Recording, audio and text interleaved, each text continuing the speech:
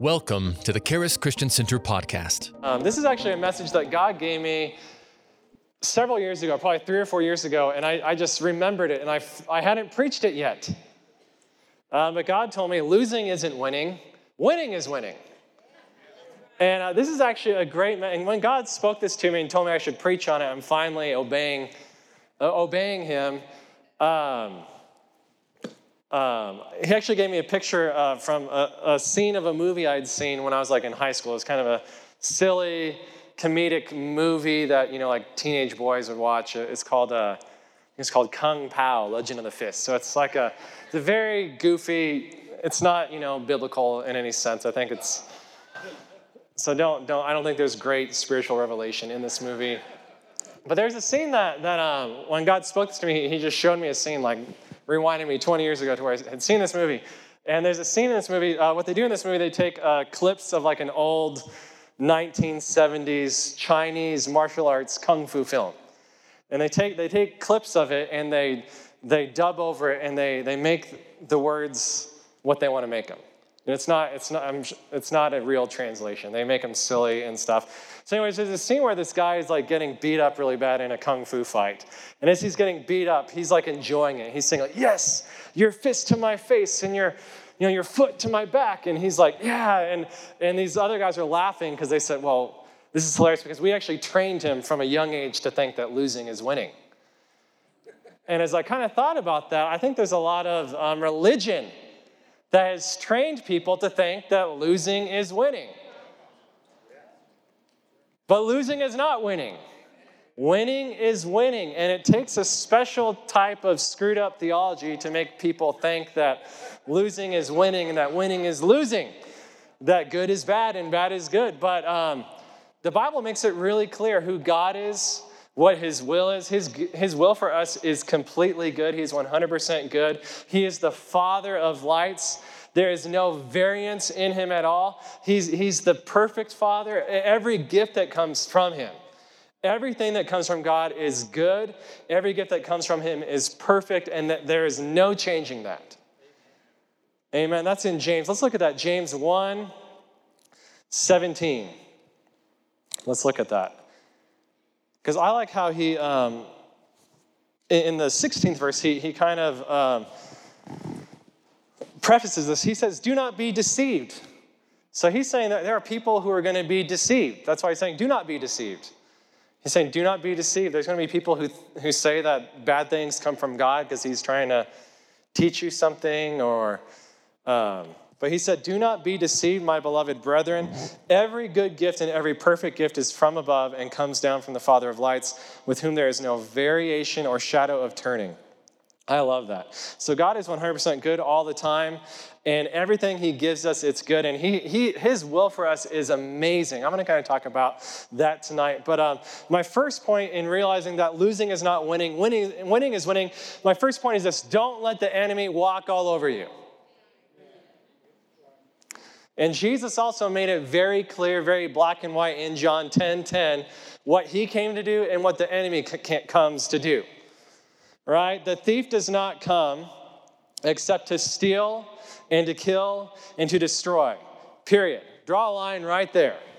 If it's stealing, killing, destroying, it is from the thief. Who's that talking about? The devil. And He said, I have come that they may have life and that they may have it more abundant. I like that when Jesus does things, He does it more abundant. Right? There's always leftovers. Jesus doesn't supply things. He doesn't run out. Right?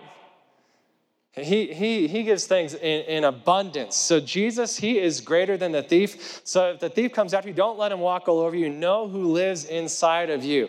And as believers, when you know the thief is coming, you can take a stand. You don't have to just roll over and say, well, this is God. A couple years ago, maybe a couple months after Heather and I got married, we were having lunch after church at the Outback Steakhouse on Woodman and I-25. Heather and I met my parents there. We went in, and just a minute after we went in, she went back outside to get her purse. She had forgotten her purse. And as she went outside, she saw someone broke into her car, broke the window, grabbed the purse, and drove off in a green truck. So she ran inside, said, hey, someone just ran off with my purse. And my dad is a John 10:10 kind of preacher. If the thief comes, that's not God, that's the devil, and we aren't going to put up with it. So him and Heather hopped in his car and took off. She knew what the guy looked like. We're going to track this guy down and, take the law into our own hands. And anyways, they went looking for him, and they drove around some of the neighboring parking lots, and they actually saw him parked. He was trying to hide in another restaurant nearby in the parking lot. And my dad, I wasn't there, thankfully. But this guy was parked and trying to hide out. He knew he had been spotted. And just like the devil's a coward and, runs away whenever he's confronted. So he's running away. And my dad just drove up right in front of him and blocked him in and was revving his engine, at this guy. And Heather said, you better get out of the way because this guy is crazy. And he kind of got out of the way and the guy just took off. And they ended up chasing him. And he was going, how fast do you think he was going?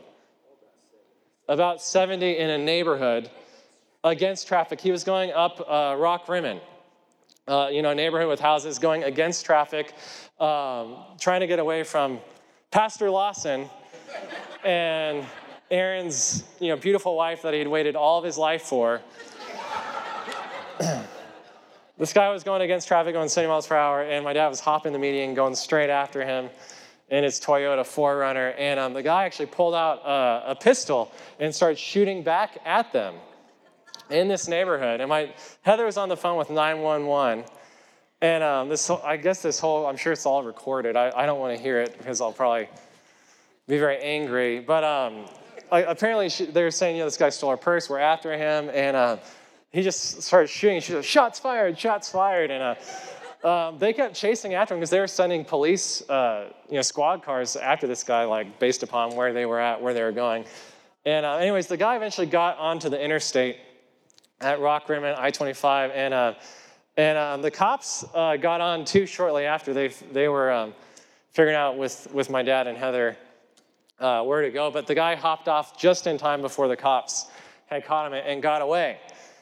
And kind of crazy story. I was very upset at the time because someone had shot at my wife, and I wasn't ready to be a widower yet after 2 months of marriage.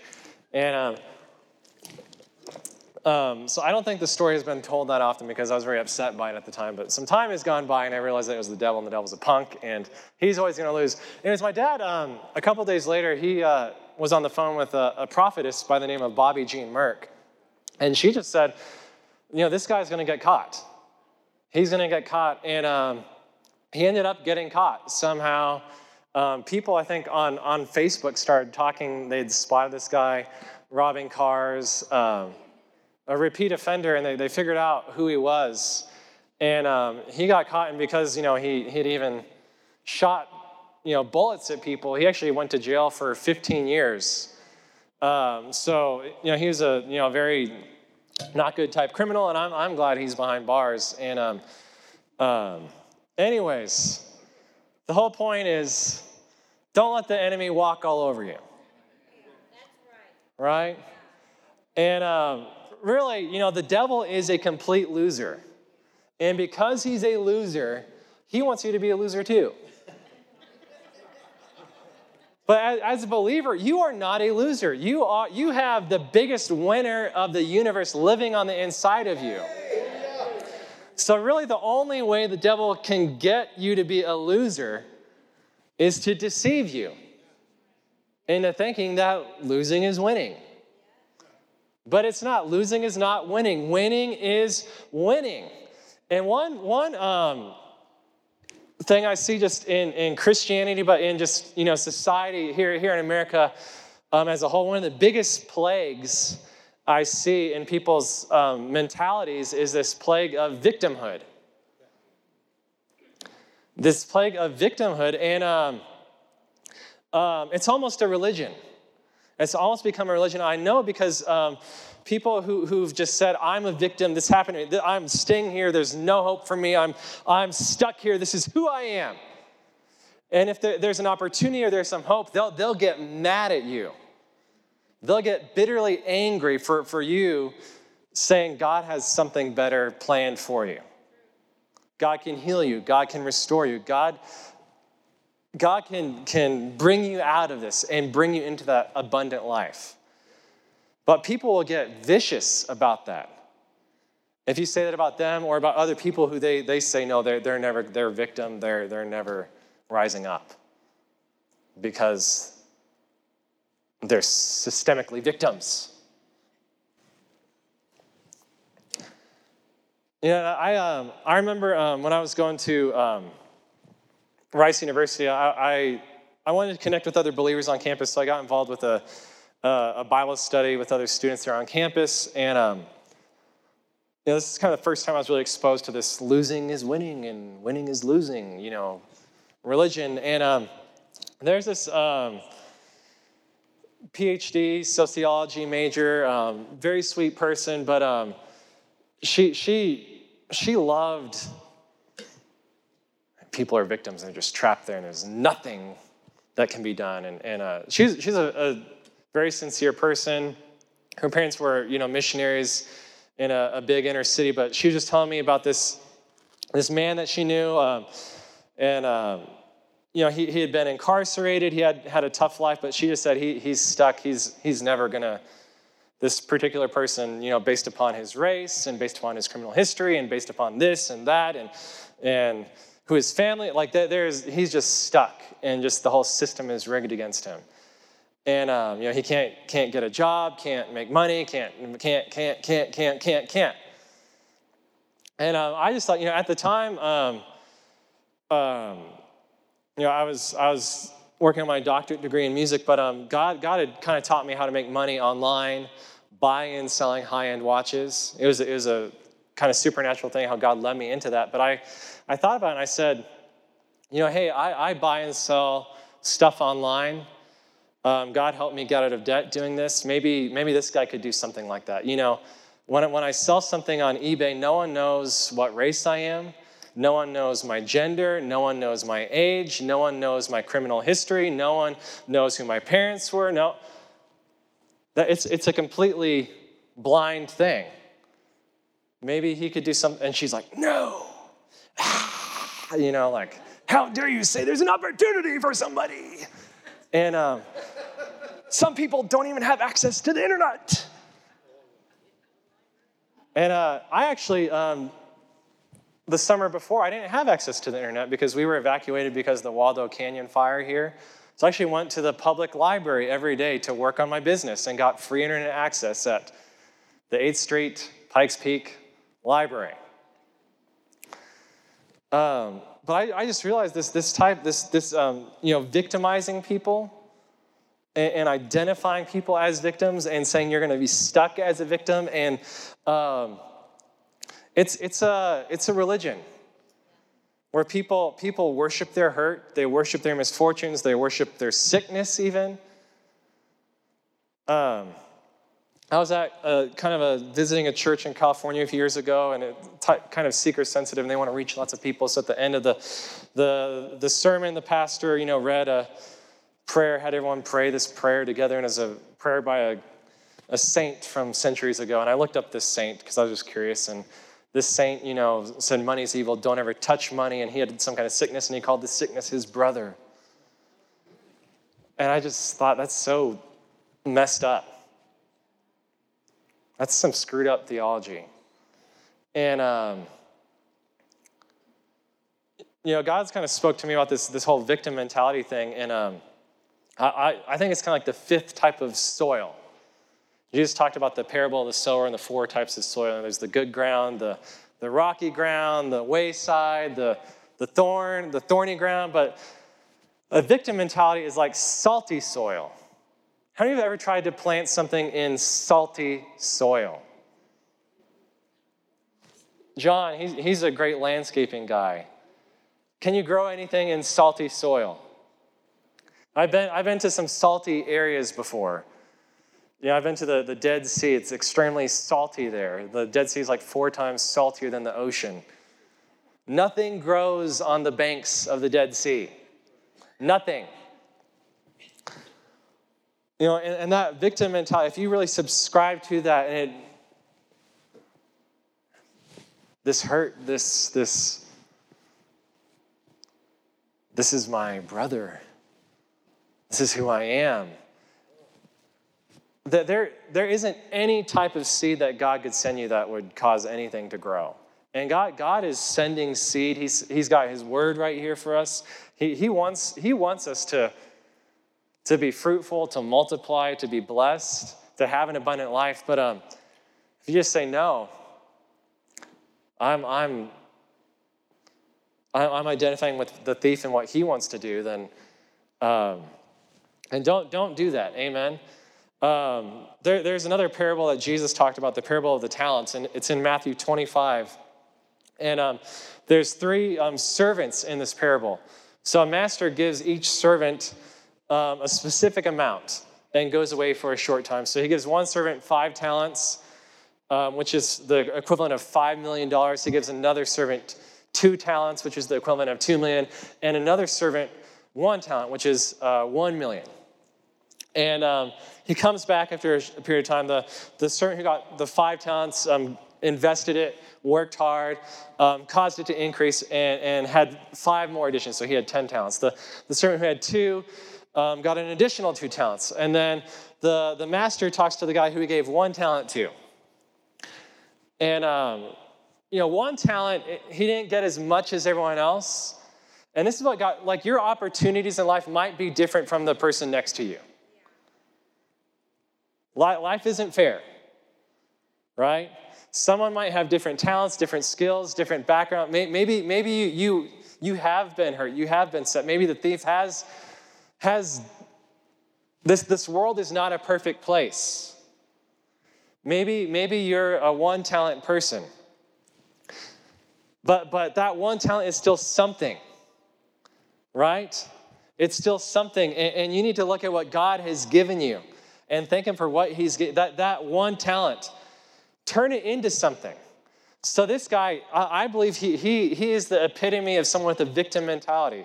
He digs it up out of the ground and he said, Lord, I knew you to be a hard man. He's speaking to the master who is God. I knew you to be a hard man.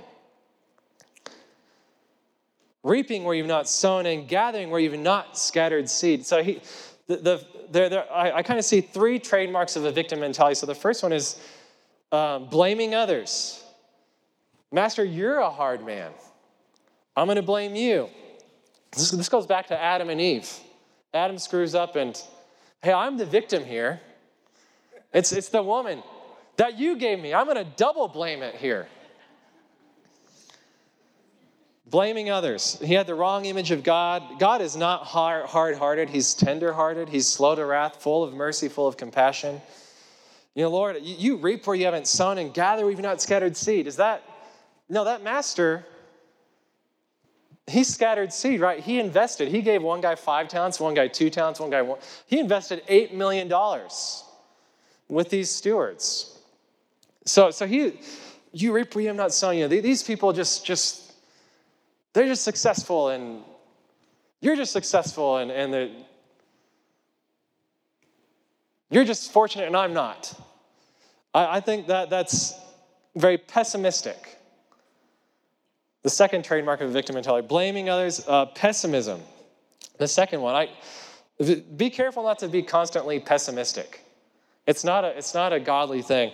Thirdly, he said, I was afraid. I went and hid your talent in the ground. Look, there you have what is yours. So that third trademark of a victim mentality is fear. Fear will hinder people, will paralyze people from seizing those opportunities and stepping out, exercising faith, putting to use what God has given you, and just really stepping out into that blessing and just putting up a fight when the enemy is trying to steal, kill, and destroy. Fear will hinder you from doing that. And one thing I'm glad to know about my father and my wife, they aren't afraid. So they kept going after that guy. Heather was afraid. I think she was on the floorboard, which I'm glad. So a little more bullet protection down there. So don't let the enemy walk all over you. Amen. Losing isn't winning. Winning is winning. Second point. Now that we know that Jesus came that you might have an abundant life. And it's the way God gives gifts, good, perfect gifts, it's more than you can think. And even in the midst of going through a tough time where that there are demonic forces in the world today. This world has been affected by sin, by Satan, by people who yield themselves. There are evil forces in the world today. There's an anti-Christ spirit in the world today that we will face persecution. Everything isn't just going to be butterflies and rainbows. So what do we do when we are facing things like that? Don't bow down to it. Don't let the enemy walk all over you. I was kind of thinking about this, and I just saw an account in the Old Testament that's just very prophetic of what God wants to do with us, even in the midst of opposition, even in the midst of going through very distressing times. And even in the midst of a distressing time in your life, God wants to make you an advertisement of his goodness. So that's my next point. God wants to make you an advertisement of his goodness. I was thinking of the book of Esther. There was a man named Mordecai who just would not bow down. He sensed some ungodly spiritual activity working through other people, working through a man by the name of Haman. Haman was one of the top people in government from that time, and Mordecai just wouldn't bow down. Everyone else bowed down to him, but just something in Mordecai said, I'm not going to bow down to this guy. And we can read about it here in Esther.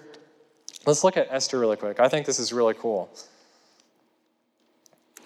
And I think this is actually an example, a prophetic example of what God wants to do with us through Jesus.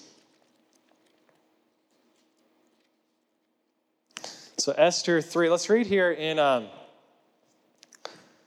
verse 1 through 6. So Haman, just a very evil person. Verse 1 says, after these things, King Ahasuerus promoted Haman, the son of Hammedatha the Agagite, and advanced him and set his seat above all the princes who were with him. And all the king's servants who were within the king's gate bowed and paid homage to Haman, for so the king had commanded concerning him. But Mordecai would not bow or pay homage. There's something in Mordecai, I'm not going to bow down to this guy. Then the king's servants who were within the king's gate said to Mordecai, why do you transgress the king's command? Now it happened when they spoke to him daily and he would not listen to them, that they told it to Haman to see whether Mordecai's words would stand, for Mordecai had told them that he was a Jew. Now Haman is the second most powerful person in this entire empire. And one, guy at the bottom of society, this Jew who was taken away from Israel, Mordecai just wouldn't bow down to him. So even though he had all this power, just that one guy who wouldn't bow down, just really, I don't have enough power. I have to have more control. I have to control this guy's will. So when Haman saw that Mordecai did not bow down or pay him homage, Haman was filled with wrath. But he disdained to lay hands on Mordecai alone, for they had told him of the people of Mordecai. Instead, Haman sought to destroy all the Jews who were throughout the whole kingdom, all of these people of Mordecai. Talk about a demonic overreaction. This one guy won't bow down to me. I can't control him, so I'm gonna find a way just to wipe out all of these people. That type of anti-God spirit is still in the world today. This one little church in town won't bow down. They won't bow down. They still want to use the name of Jesus on their bus benches. They still think they can gather. They still think that they're essential to society.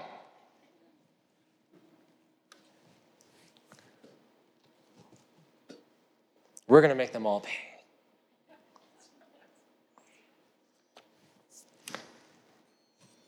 God can turn things around. God wants to make you an advertisement of his goodness no matter what's going on around you, no matter what the circumstances. Let's look at Esther 6, verse 1. So it says, that night the king could not sleep, so one was commanded to bring the book of the records of the Chronicles, and they were read before the king. And it was found written that Mordecai had told of Bigthana and Teresh, two of the king's eunuchs, the doorkeepers who had sought to lay hands on King Ahasuerus. And the king said, what honor or dignity has been bestowed on Mordecai for this? So God can work out divine things. He can change people's hearts. He can put a thought in someone's mind, a thought in someone's heart. The king's servants who attended him said nothing has been done for him. So the king said, who's in the court? The number 2 guy in all the land, Haman, had just entered into the outer court of the king's palace to suggest. He was coming in there when the king was going to bed. I'm going to talk to the king right at night and suggest when he's tired and not really thinking right, hey, let's hang Mordecai. He had come there to suggest that the king hang Mordecai on the gallows that he prepared for him. The king's servant said to him, oh, here's Haman standing in the court. And the king said, let him come in. So Haman came in, and the king asked him, what shall be done for the man whom the king delights? I love this turnaround. Man, we serve a God of turnaround. Man, what an amazing turnaround right here. Where this ungodly, evil, demonic, antichrist, anti-God spirit is just seething in this guy. He's powerful. He's got a lot more stout than Mordecai. I'm ready to hang him. I already got the gallows ready to go. And God just turns it around like that. What shall be done for this man whom the king delights to honor? Now Haman thought in his heart, whom would the king delight to honor more than me? Pride goes before destruction, and a haughty spirit before a fall. That applies to everyone.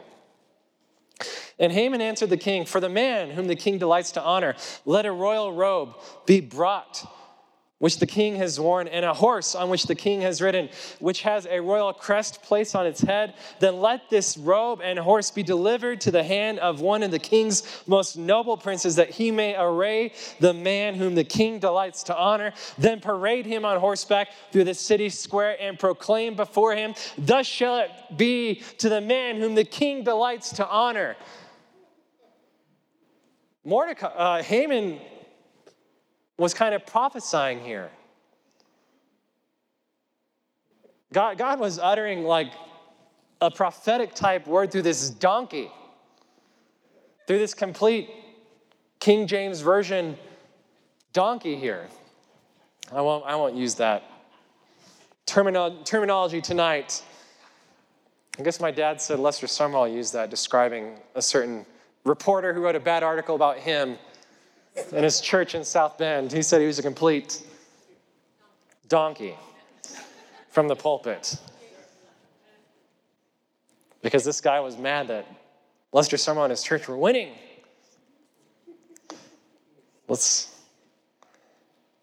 So what happens? The king said to Haman, hurry, take the robe and the horse as you have suggested, and do so for Mordecai the Jew, who sits within the king's gate. Leave nothing undone of all you have spoken. So Haman took the robe and the horse, arrayed Mordecai, and led him on horseback through the city square, and proclaimed before him, thus shall it be done to the man whom the king delights to honor. And he was walking through that town with his donkey tail between his legs. God delights in honoring you. God wants to make you an advertisement of his goodness. Thus it shall be to the man, to the woman whom the king delights to honor. We serve King Jesus. He wants to place his royal robe on you, his robe of righteousness, his robe of joy, his robe of healing, his robe of peace. He wants to place it on you. He wants you to ride around in style on his horse. He wants to parade you and show you off. Yay. He wants to make you an advertisement of his goodness. Psalm 35, verse 27 says, let them shout for joy and be glad who favor my righteous cause. And let them say continually, let the Lord be magnified who has pleasure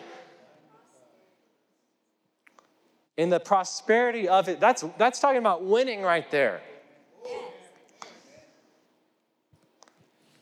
It's so clear in the Bible. It takes a special kind of theology to screw this up. 2 Corinthians 2:14, now thanks be to God who always leads us in triumph in Christ and through us diffuses the fragrance of his knowledge in every place.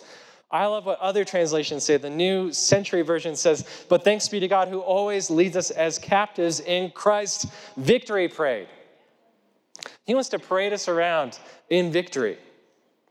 Amen? So God wants to make us an advertisement of his goodness. And my last point is actually a question. Why are we winners? You're a winner. Say, I'm a winner. I'm not a winner, I'm a winner.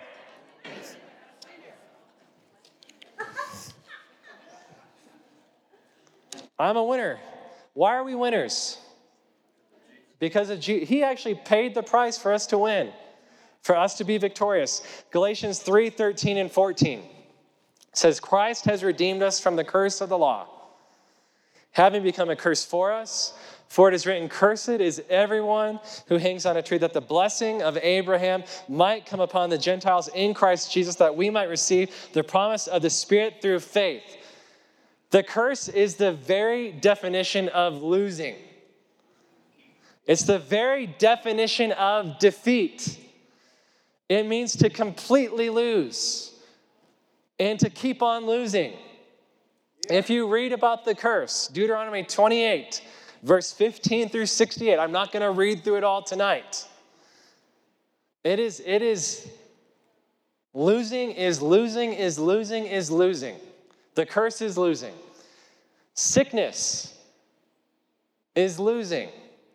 Disease, losing. Impoverishment, losing. Military defeat, losing. Mental anguish, losing. Torment, losing. Depression, anxiety, fear, relational brokenness.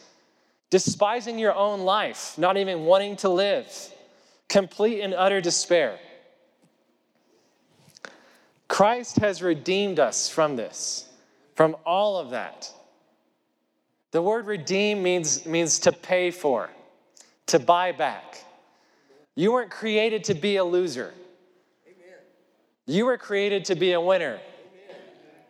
Adam was deceived. People get deceived. They give authority to the enemy. But Christ has redeemed us from that curse. He bought us back and put us where God initially wanted to have us, in a place of victory, in a place of honor, in a place where he wants to advertise how good he is to us. And redeem means to make a payment, right? So this is so valuable to God, this payment that Christ paid for it. Now, I've said this before, but there's some new people here tonight, so this is actually a good thought. What determines something's value? It's an economic question. What determines something's value? What determines the price of gas? What determines the price of bread? What determines the price of home? What determines something's value? Yeah, generally people say, well, it's someone's willingness to pay. But it's not just someone's willingness to pay. What determines something's value is the highest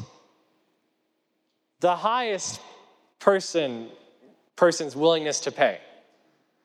For instance, if I were to take this watch And I know it's a nice watch. I got it for a good deal. I'm going to sell it for more money. I'm going to tie it to the church. So don't get mad at this preacher for wearing a fancy watch.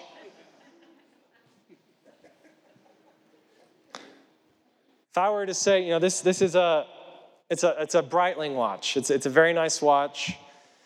They've been around for 100 years. They're the first watch to have a stopwatch built into a watch, so pilots would wear them so that in World War I, World War II, when they take off, they know how long they've been in the air. They know when they need to go back down and get gas. So pilots love it. Kenneth Copeland is a pilot. He loves Breitlings. So if I were to say, who would give me $100 for this watch tonight? Who would, if I did an auction, $100. There's a few $100. How about $200?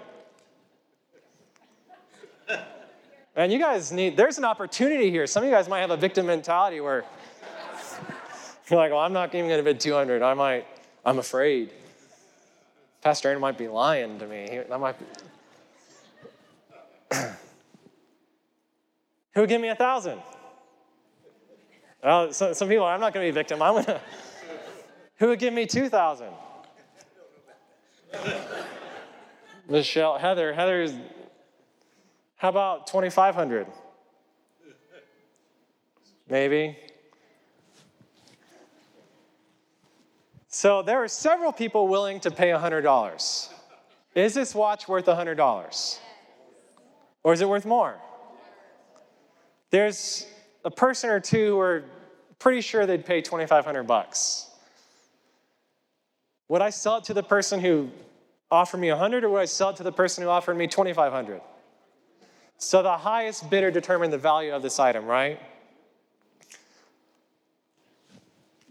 So maybe what are you worth? What determines your value? Is it what society thinks you're worth? Is it what your boss thinks you're worth? Is it what your second grade teacher thought you were worth when she gave you a B, the only B you got in your life? Pastor Aaron.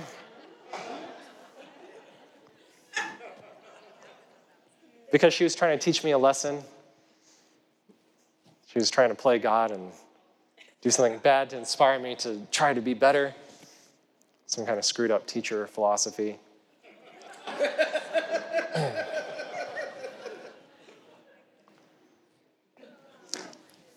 Is it the guy or gal who broke up with you, who didn't treat you right? And what determines your value? Who thinks you're worth the most? Jesus does. He said, you're worth so much to me. You're worth so much to me.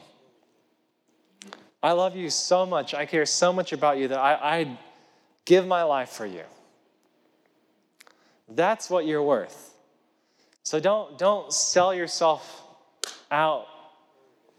Say, oh, I'm going to identify as this. I'm going to identify as someone who's broken, someone who's been betrayed, someone who's hurt, someone who's been called dumb, someone who's been called not enough. That's not who you are. You're valued. You're accepted in the beloved, right? You're righteous. You have his peace.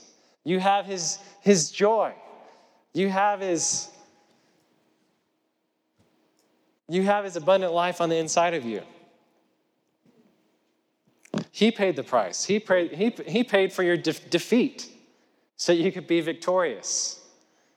Right? He wants you to be blessed. He wants that abundant life is the blessing.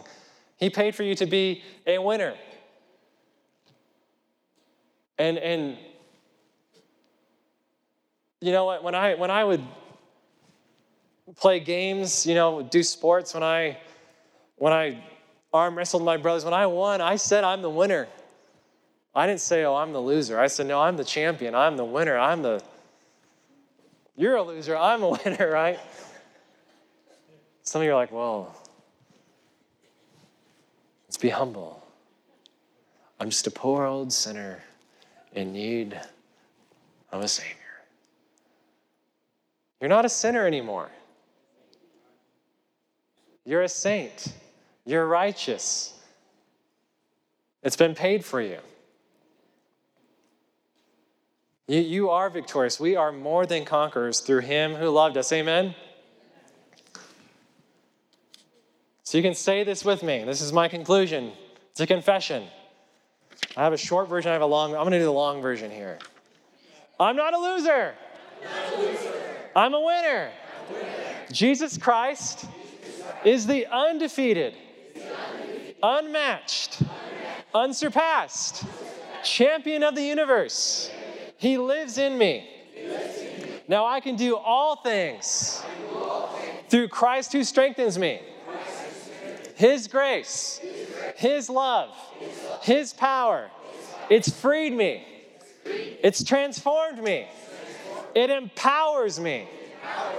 I'm not going to let the enemy walk all over me. I'm not going to let him steal from me. I'm not going to let him kill me. He's not going to destroy me. Jesus came to give me the abundant life. That's the life I'm going to live.